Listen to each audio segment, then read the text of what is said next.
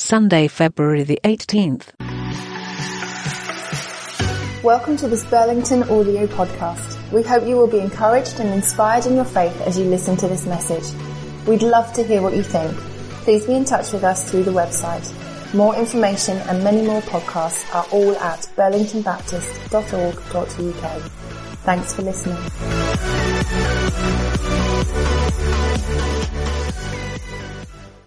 Today, as part of our Feasting February season, we're going to be talking about inviting others to the feast. It was great to have those verses read to us, but I don't know about you, when I hear the Bible, sometimes it feels more shocking than when I read it.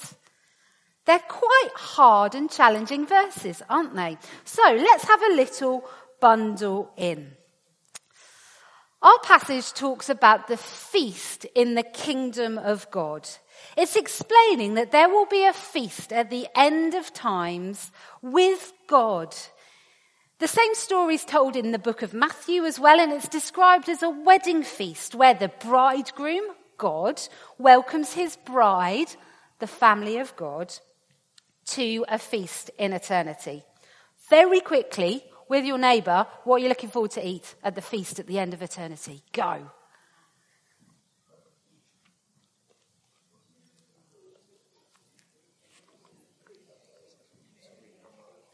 I am plugged in. Nothing.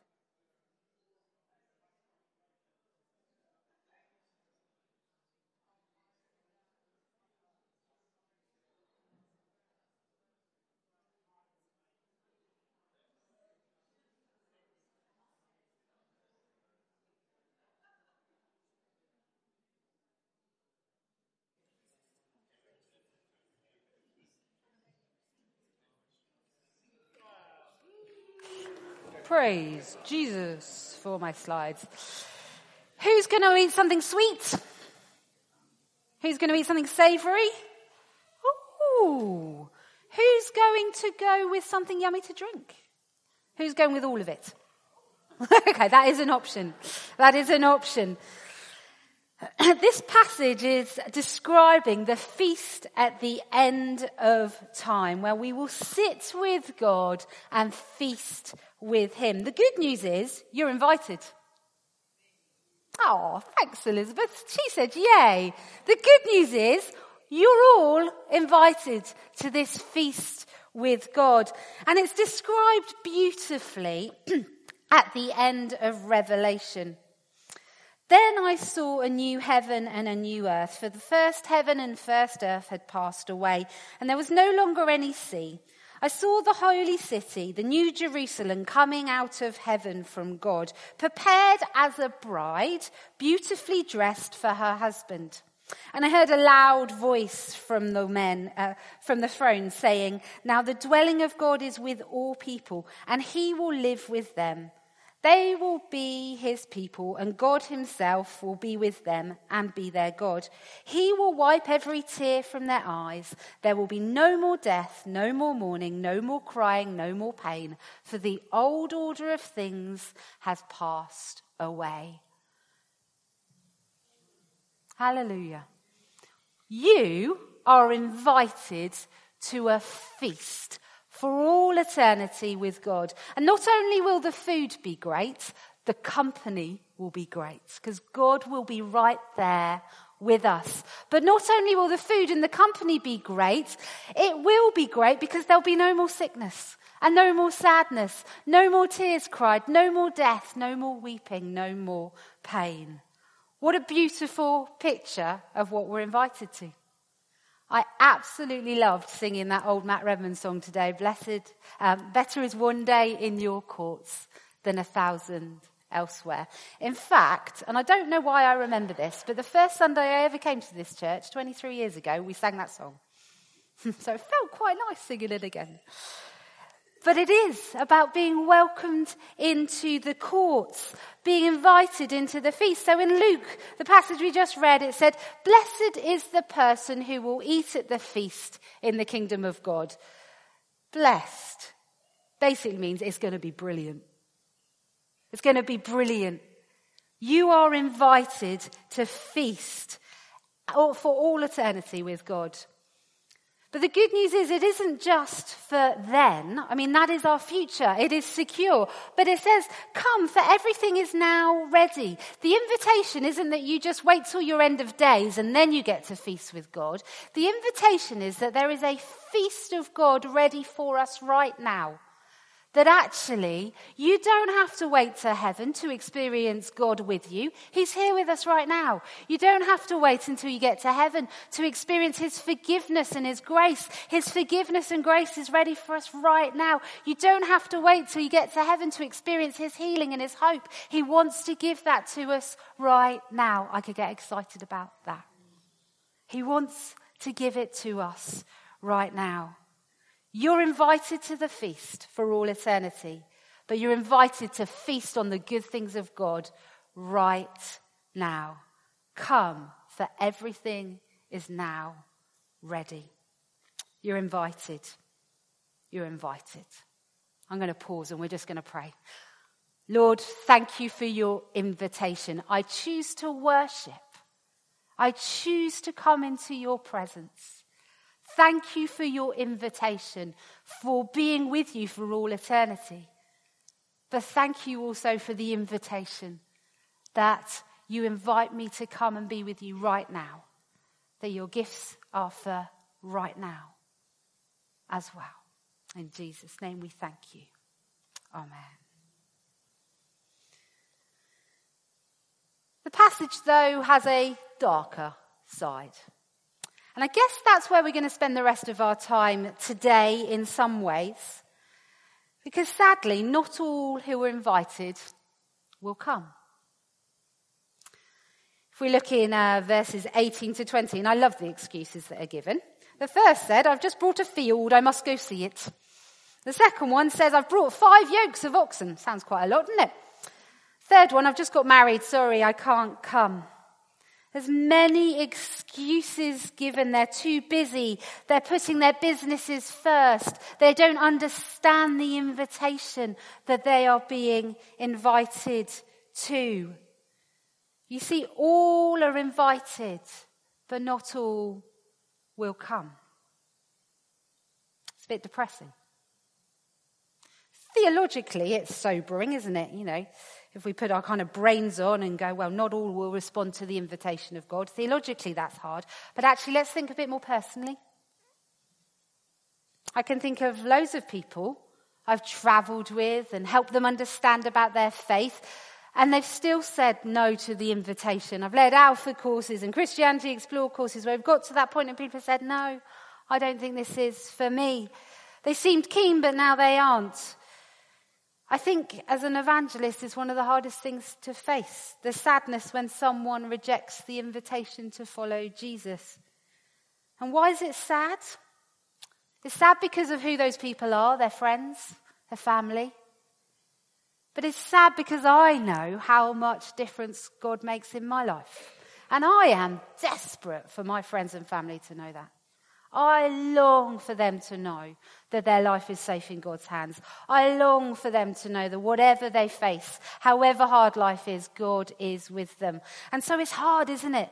This fact that not all the invited will come is really quite hard. But I'm sobered by the fact that my sadness isn't a patch on what God's sadness is. God understands. God feels that too. His love for those who are lost led him to send Jesus to the cross. His perseverance for the lost is unfathomable. The passages after the ones we've just read in Luke talk about the lost coin, the lost sheep, the lost son. All examples of the lengths that God will go to the lost people of this world. God's grace for those who keep rejecting him is amazing. Is amazing and beautiful. I remember a prayer room a few years ago. We were in the top room and there was a big cross set up. And we were encouraged to name people that we were praying for to become Christians, to be welcomed in around the table, to respond to the invitation. And I was putting a name at the cross, and all of a sudden I realised this was somebody who had said no repeatedly over the last 6 months. And God was saying clearly to me, Claire, leave that person with me. You've done enough. You've done enough. It was someone I loved very much, but it was somebody who had every opportunity to explore who God was, but they didn't want to. They just didn't want to. And I felt a bit responsible for that because I was their Christian friend and I should be the one helping them to know Jesus. I felt responsible, overly responsible. But God said to me, Claire, leave them with me. You've planted the seeds I've asked you to plant. Now leave them with me. And I wrote in my journal on that day, and God knows how I feel. And he did. He knew I was sad about that. He knew that person better than I did, and he longed for that person to respond to his invitation. But he didn't. I feel sad about that. And I'm sure we've all got stories that are the same. And one of the things I reflected on during my sabbatical was that because of some of those experiences I've had, I can lose confidence in doing it again with other people. That often, when you've walked with someone and they decide not to follow Jesus, you leave them with God, but actually then you feel next time, do you know what, I'm not sure I'm going to bother. Or actually, I've lost confidence because if they didn't respond to the message of Jesus, why would this person respond to the message of Jesus? Surely if that person won't, no one will. We can easily lose confidence to share the invitation. We can easily feel disappointed and disillusioned about the journey we had with this person. So we never, ever try and do it again. And I think this is how I felt at sabbatical. There were more disappointments than stories of salvation, and it was taking its toll on me. So I acknowledged that before God, and I said, God, do you know what? The way you've made me is to live telling people about Jesus. I know the difference he made to my life. I want other people to know. And so God put all these kind of people in front of me who were doing amazing things about sharing Jesus. One of my friends who I met for the first time, who I now consider a great friend, Rachel, she started inviting 2 of her female friends to her house to read the Bible. And she said it was a brave ask. One of them turned up. And she started reading the Bible with them. Every Monday now, her house is filled with 17 women reading the Bible together. And these are not Christians. These are amazing people who are hungry for Jesus. And they've had 9 baptisms out of that group just from the fact she invited one to read the Bible. So I said, thinking, do you show nice videos, tell people about Jesus? What do you do? She goes, no, just read the Bible. I went, okay, do you have a nice talk planned? No, just read the Bible. I'm like, wow, it's amazing. So as I started hanging out with these people, I came across something that I think is really important. And it's in these next verses in Luke. Go out into the streets and alleys of the town. Bring in the poor, the crippled, the blind, the lame. Sir, the servant said, I've done what you've ordered, but there's still room. Then the master told the servants, go out into the road and the country lanes and make them come in so that my house will be full. I have to choose to not let disappointment and sadness erode my confidence in inviting people to meet Jesus. God says, okay, you'll hear lots of excuses why people don't want to follow Jesus. That's between me and them. Leave them with me, but keep inviting. Keep inviting. And this led me to find a piece of research that was done last year, which we're going to wander through now. Now, if you like stats, this will be your thing. If you like Jesus, this will be your thing. So we're all good. What I want you to do as I share some of these stats is to think what catches your attention, because you're going to have to talk about it with the person you're sat next to in a few moments. I'm happy to put slides back up again while you're talking if that's helpful. But why am I sharing this? I read this piece of research called Talking Jesus through my sabbatical, and my confidence in sharing Jesus grew like that. And why? Because I said to God, I'm not going to stop inviting. And then this research came along, and I think it's going to inspire you guys as well. So if you like research, this research was done in 2017 and then again in 2022. They were going to do it in 2020. We all know what happened. So they did it in 2022. This is for all you kind of sample people who love to know this. It's 4,000 UK adults, because it was an investigation that was into kind of practicing Christians as well. They were able to put a boost sample of Christians into it. But apparently, in stats terms, 4,000 people is enough to give you a really good kind of understanding of what's going on. Remember, you're looking for things that catch your attention. Along with the census information, they discovered that about 6% of the UK population were practicing Christians. Practicing means they go to church once a month and they read their Bible once a week and they would call themselves a Christian. It's quite a low bar, really, but that's where it's at. 42% of the UK would say they're non-practicing Christians. So they don't go to church, don't read their Bible once a month, and they potentially would call themselves Christian in name. We're a Christian country and all of that.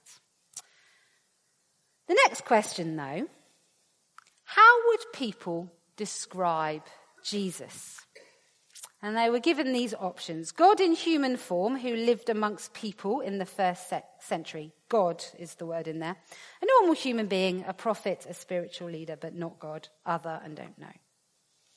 So 6% of people call themselves a practicing Christian, but 20% of people asked said they thought Jesus was God. That's interesting, isn't it? That's interesting. The writers of the report straight away just put a line in there that said, we're seeing signs that there's a spiritual hunger in our world. Bear with us. Then they asked about the resurrection, coming up to Easter, aren't we? 16% of people, remember only 6 were saying they were professing to be Christians, believe that the resurrection of Jesus happened word for word as described in the Bible. That's 10% more than the practicing Christians. 29% thought that the resurrection of Jesus did happen, but that perhaps the stories in the Bible had some non-truths in it, but they thought that the resurrection of Jesus actually happened. So I make that 45% of people asked believe that Jesus came back from the dead. I can see you all looking at me like, this is a bit strange, isn't it? This is a bit strange. Even more interesting about this one, they managed to break it down into age groups. Those over 55 were less likely to believe in the resurrection than those under 55.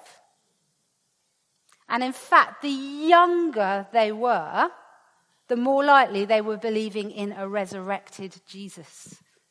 Hold that thought. You're all looking at me. It's very interesting faces going on. There were some other questions asked. Where would you go to find out about the Christian faith? Can you see that's a bit small? You might need your glasses on. 15% would talk to a friend or family member who is a Christian. Unsurprisingly, most people go to Google. Everyone goes to Google for everything, don't they?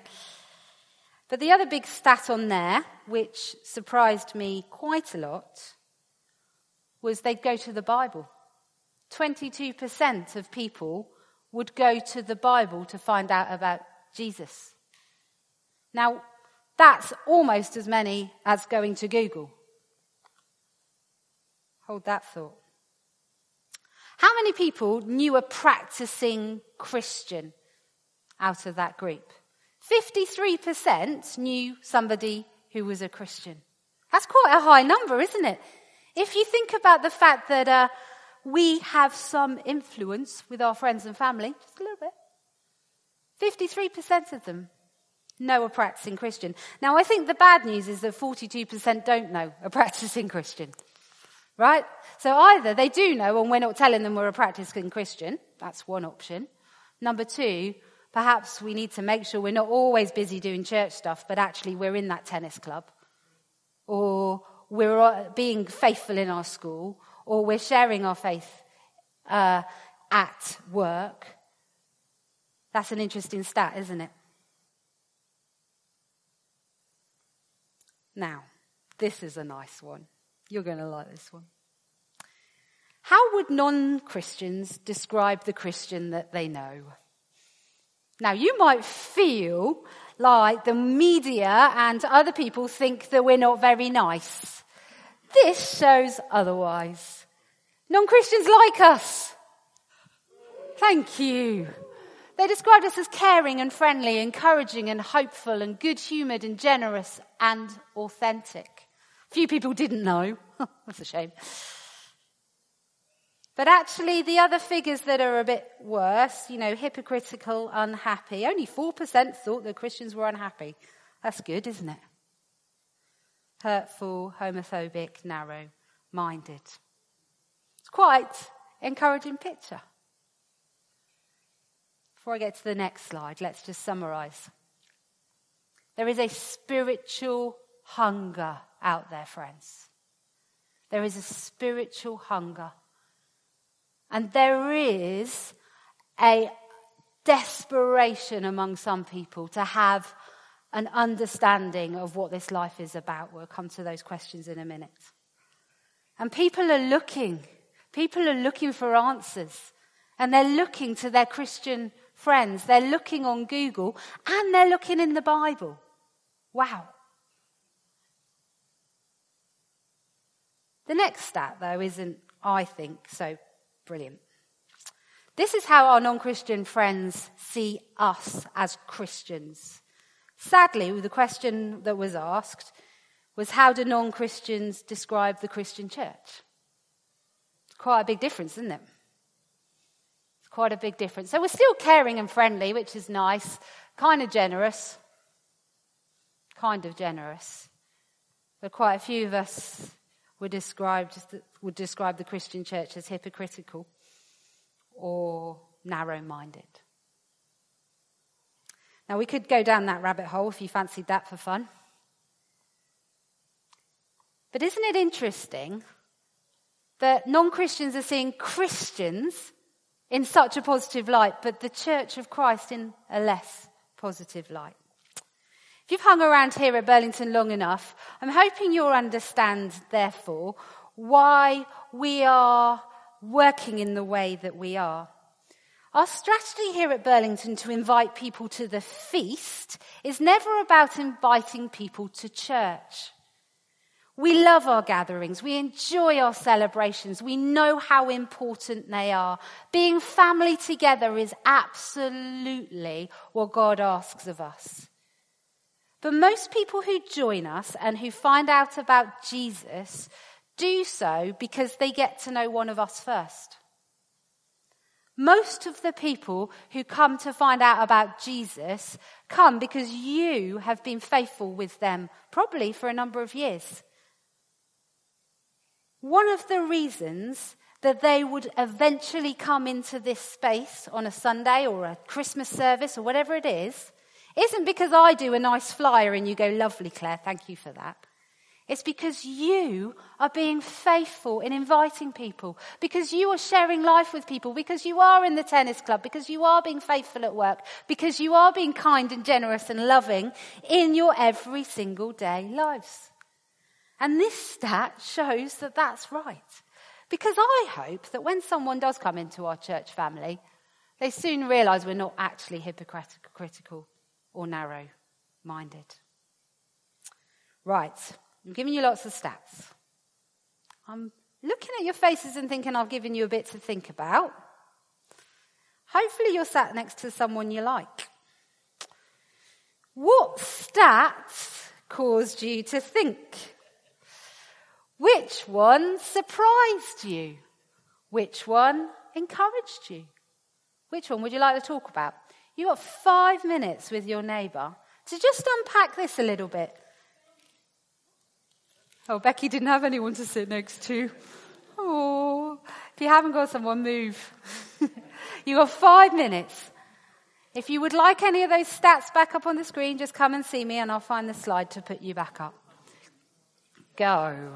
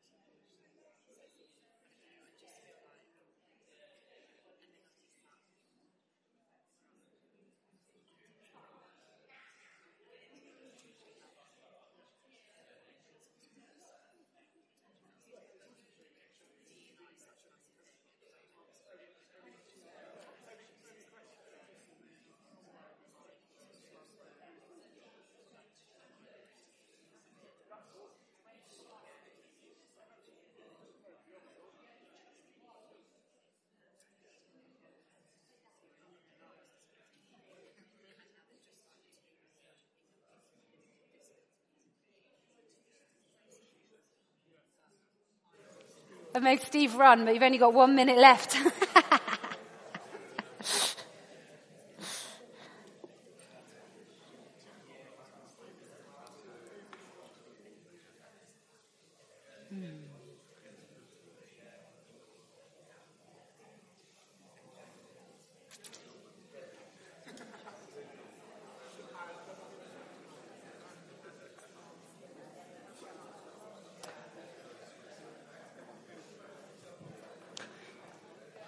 Couple of slides time.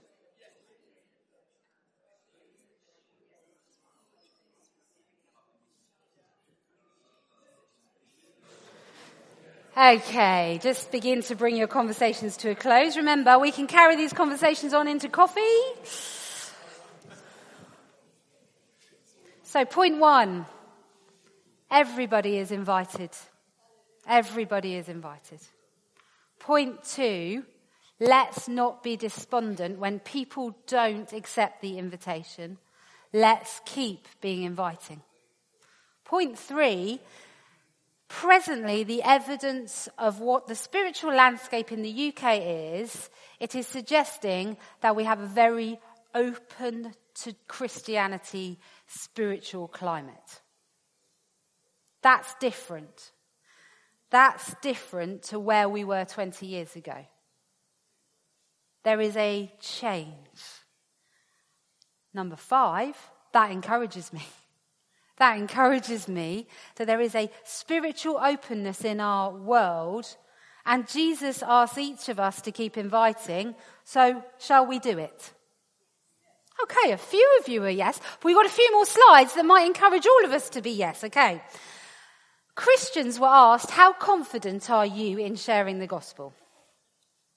Okay, little round circles.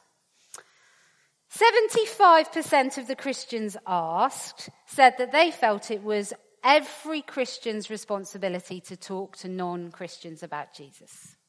So, I'm hoping that's at least 75% of us. If you're in the other 25%, come chat with me for a bit longer and I'll see what I can do about that.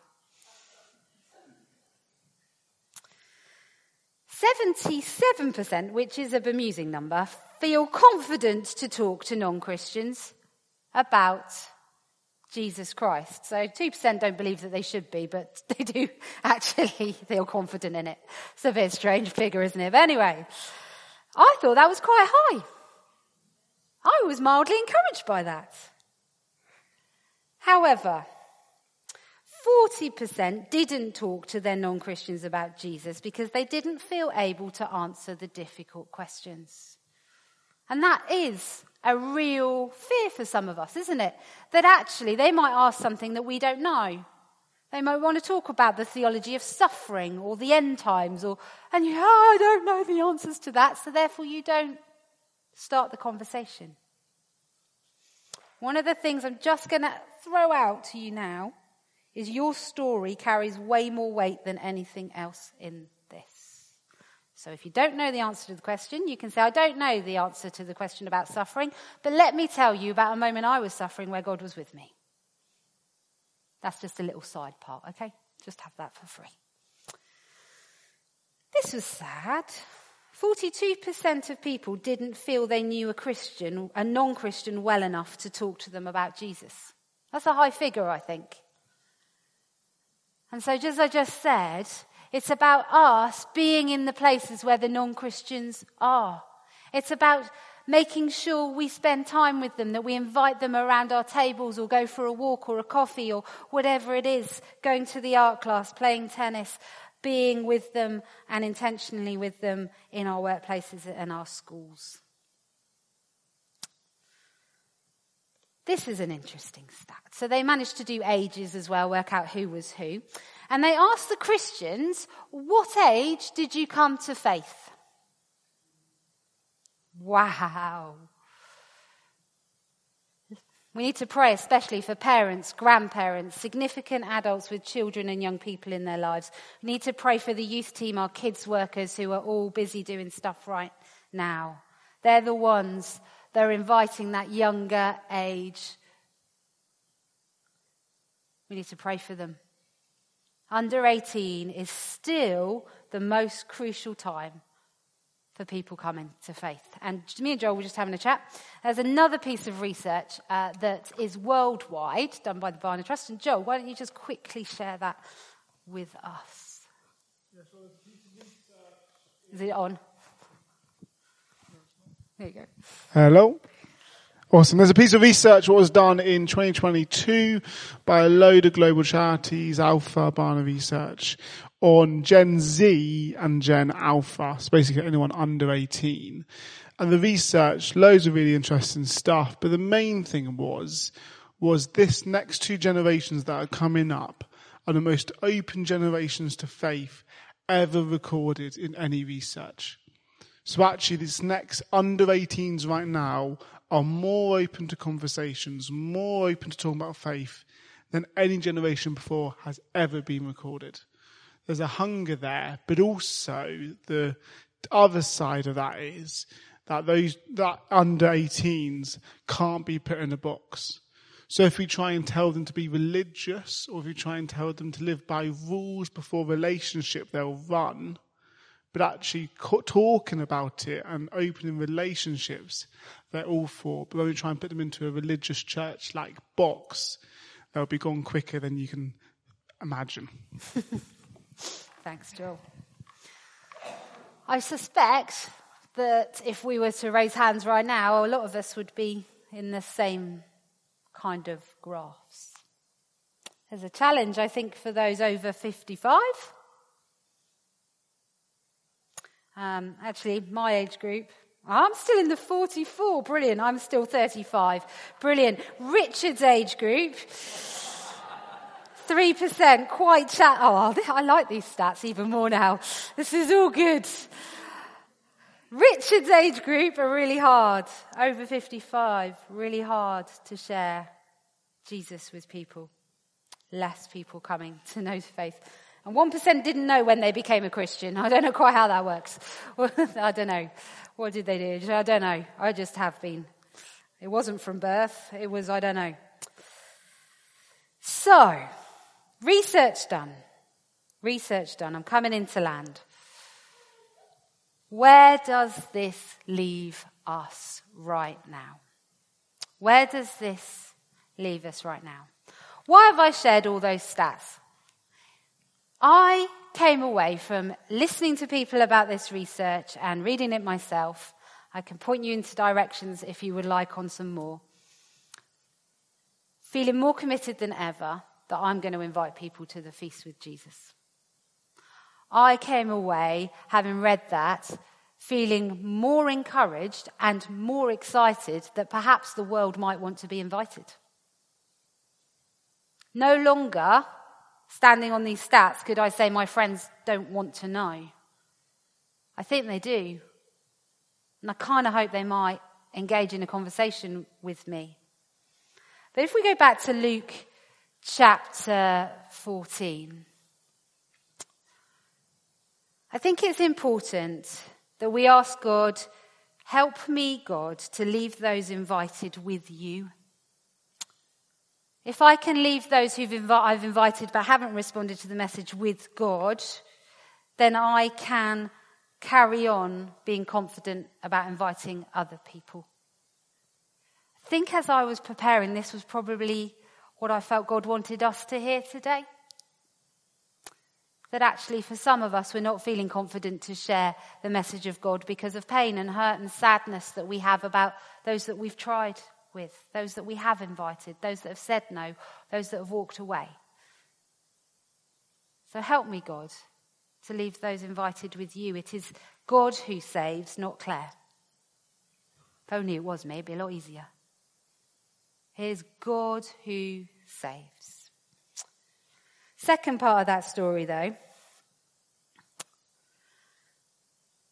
is about renewing in us a humble and serving, inviting spirit. So that first passage that Steve read to us at the beginning, it basically said, don't go and sit at the top of the table, sit at the bottom of the table and serve. Those stats said that Christians are seen as kind, generous, caring, and compassionate. That's what I want to be known as. I want to be kind. I want to be overly generous to those who don't know Jesus. And why? Because that's what God is to us. That's what God is to us. So God, help me leave those with you that I've invited but haven't responded, and renew in me this humble, servant-hearted nature. But also a challenge for all of us as a church. Let's change those stats from being seen negatively to being a church that is generous, being a church that's humble, that serves, that loves. That's our heart. That's who we want to be. Thirdly, let's say yes to the opportunities that we have. There's lots of Bible passages, but these are two that basically say make the most of every opportunity you're given. Now, this isn't a talk on how to share your faith. I can do you a number of those if you want. I will happily have a coffee with you if you would like to talk about that, or we can have more talks about this. But there is a yes we all need to say. A yes to sharing our faith. And the more yeses you give to God, the more he asks. That's my experience. But it isn't just a yes to being courageous and sharing your story or talking about Jesus or giving someone a Bible. It's a yes to praying for our friends. It's a yes for serving them by praying for them. We can all do that, whether we're comfortable and confident in our faith or not. We can quietly, whilst we're cleaning our teeth every morning, pray for 3 friends to come to know Jesus. Let's say yes to the opportunities to pray for our friends. And finally, let's ask God for some confidence. Those stats give me confidence. But that's not a patch on the confidence that God can give me. Lord, as I go to the supermarket tomorrow, give me confidence to take every opportunity. I'm going to Slimming World at the moment. I hate it. But I'm now talking to 3 people in that space about Jesus. Okay? And that's not because I'm doing anything good other than standing there and being grumpy about being at Slimming World. But one lady said to me last week, it's Valentine's Day next week, Claire. Any Bible passages you know about love? Oh, yes. All right, then, where do we begin?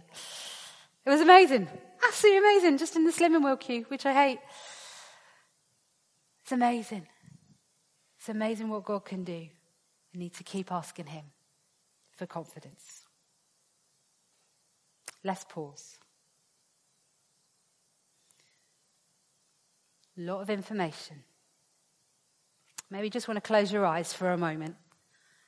Maybe the band want to join me.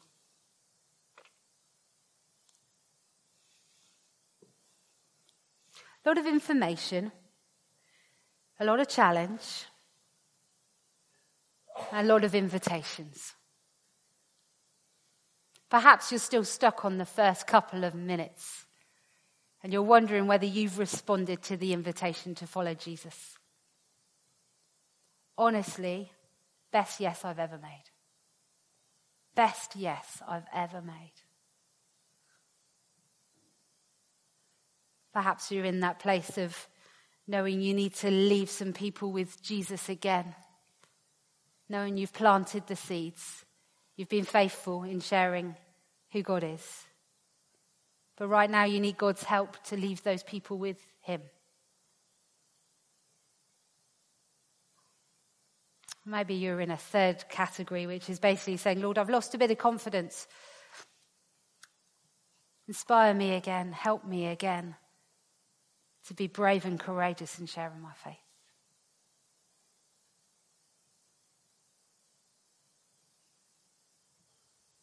If you're in any of those 3 categories right now, why don't you just stand? Everyone's got their eyes closed.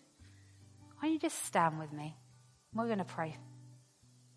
So maybe you're saying yes to the invitation, or you're asking God for confidence, or you're wanting to leave someone at the cross with him. Why don't you stand with me?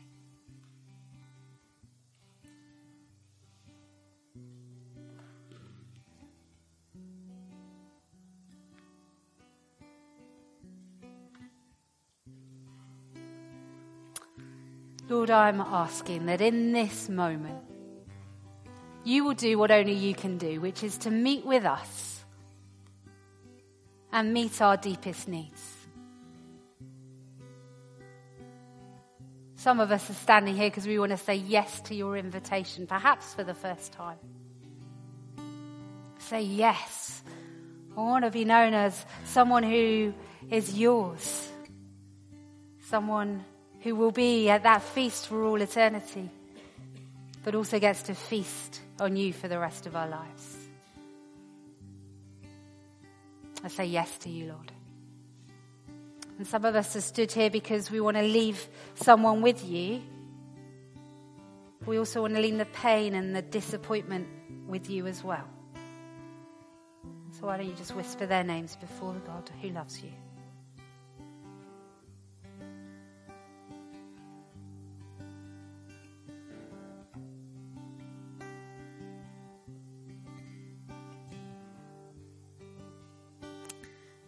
And some of us are standing again because we need your confidence in our lives. Confidence to pray differently. Confidence to share you naturally. Confidence to once again go to the places you ask us to have the conversations that you are speaking in our ears. Confidence to make time and be intentional with the non-Christians in our lives.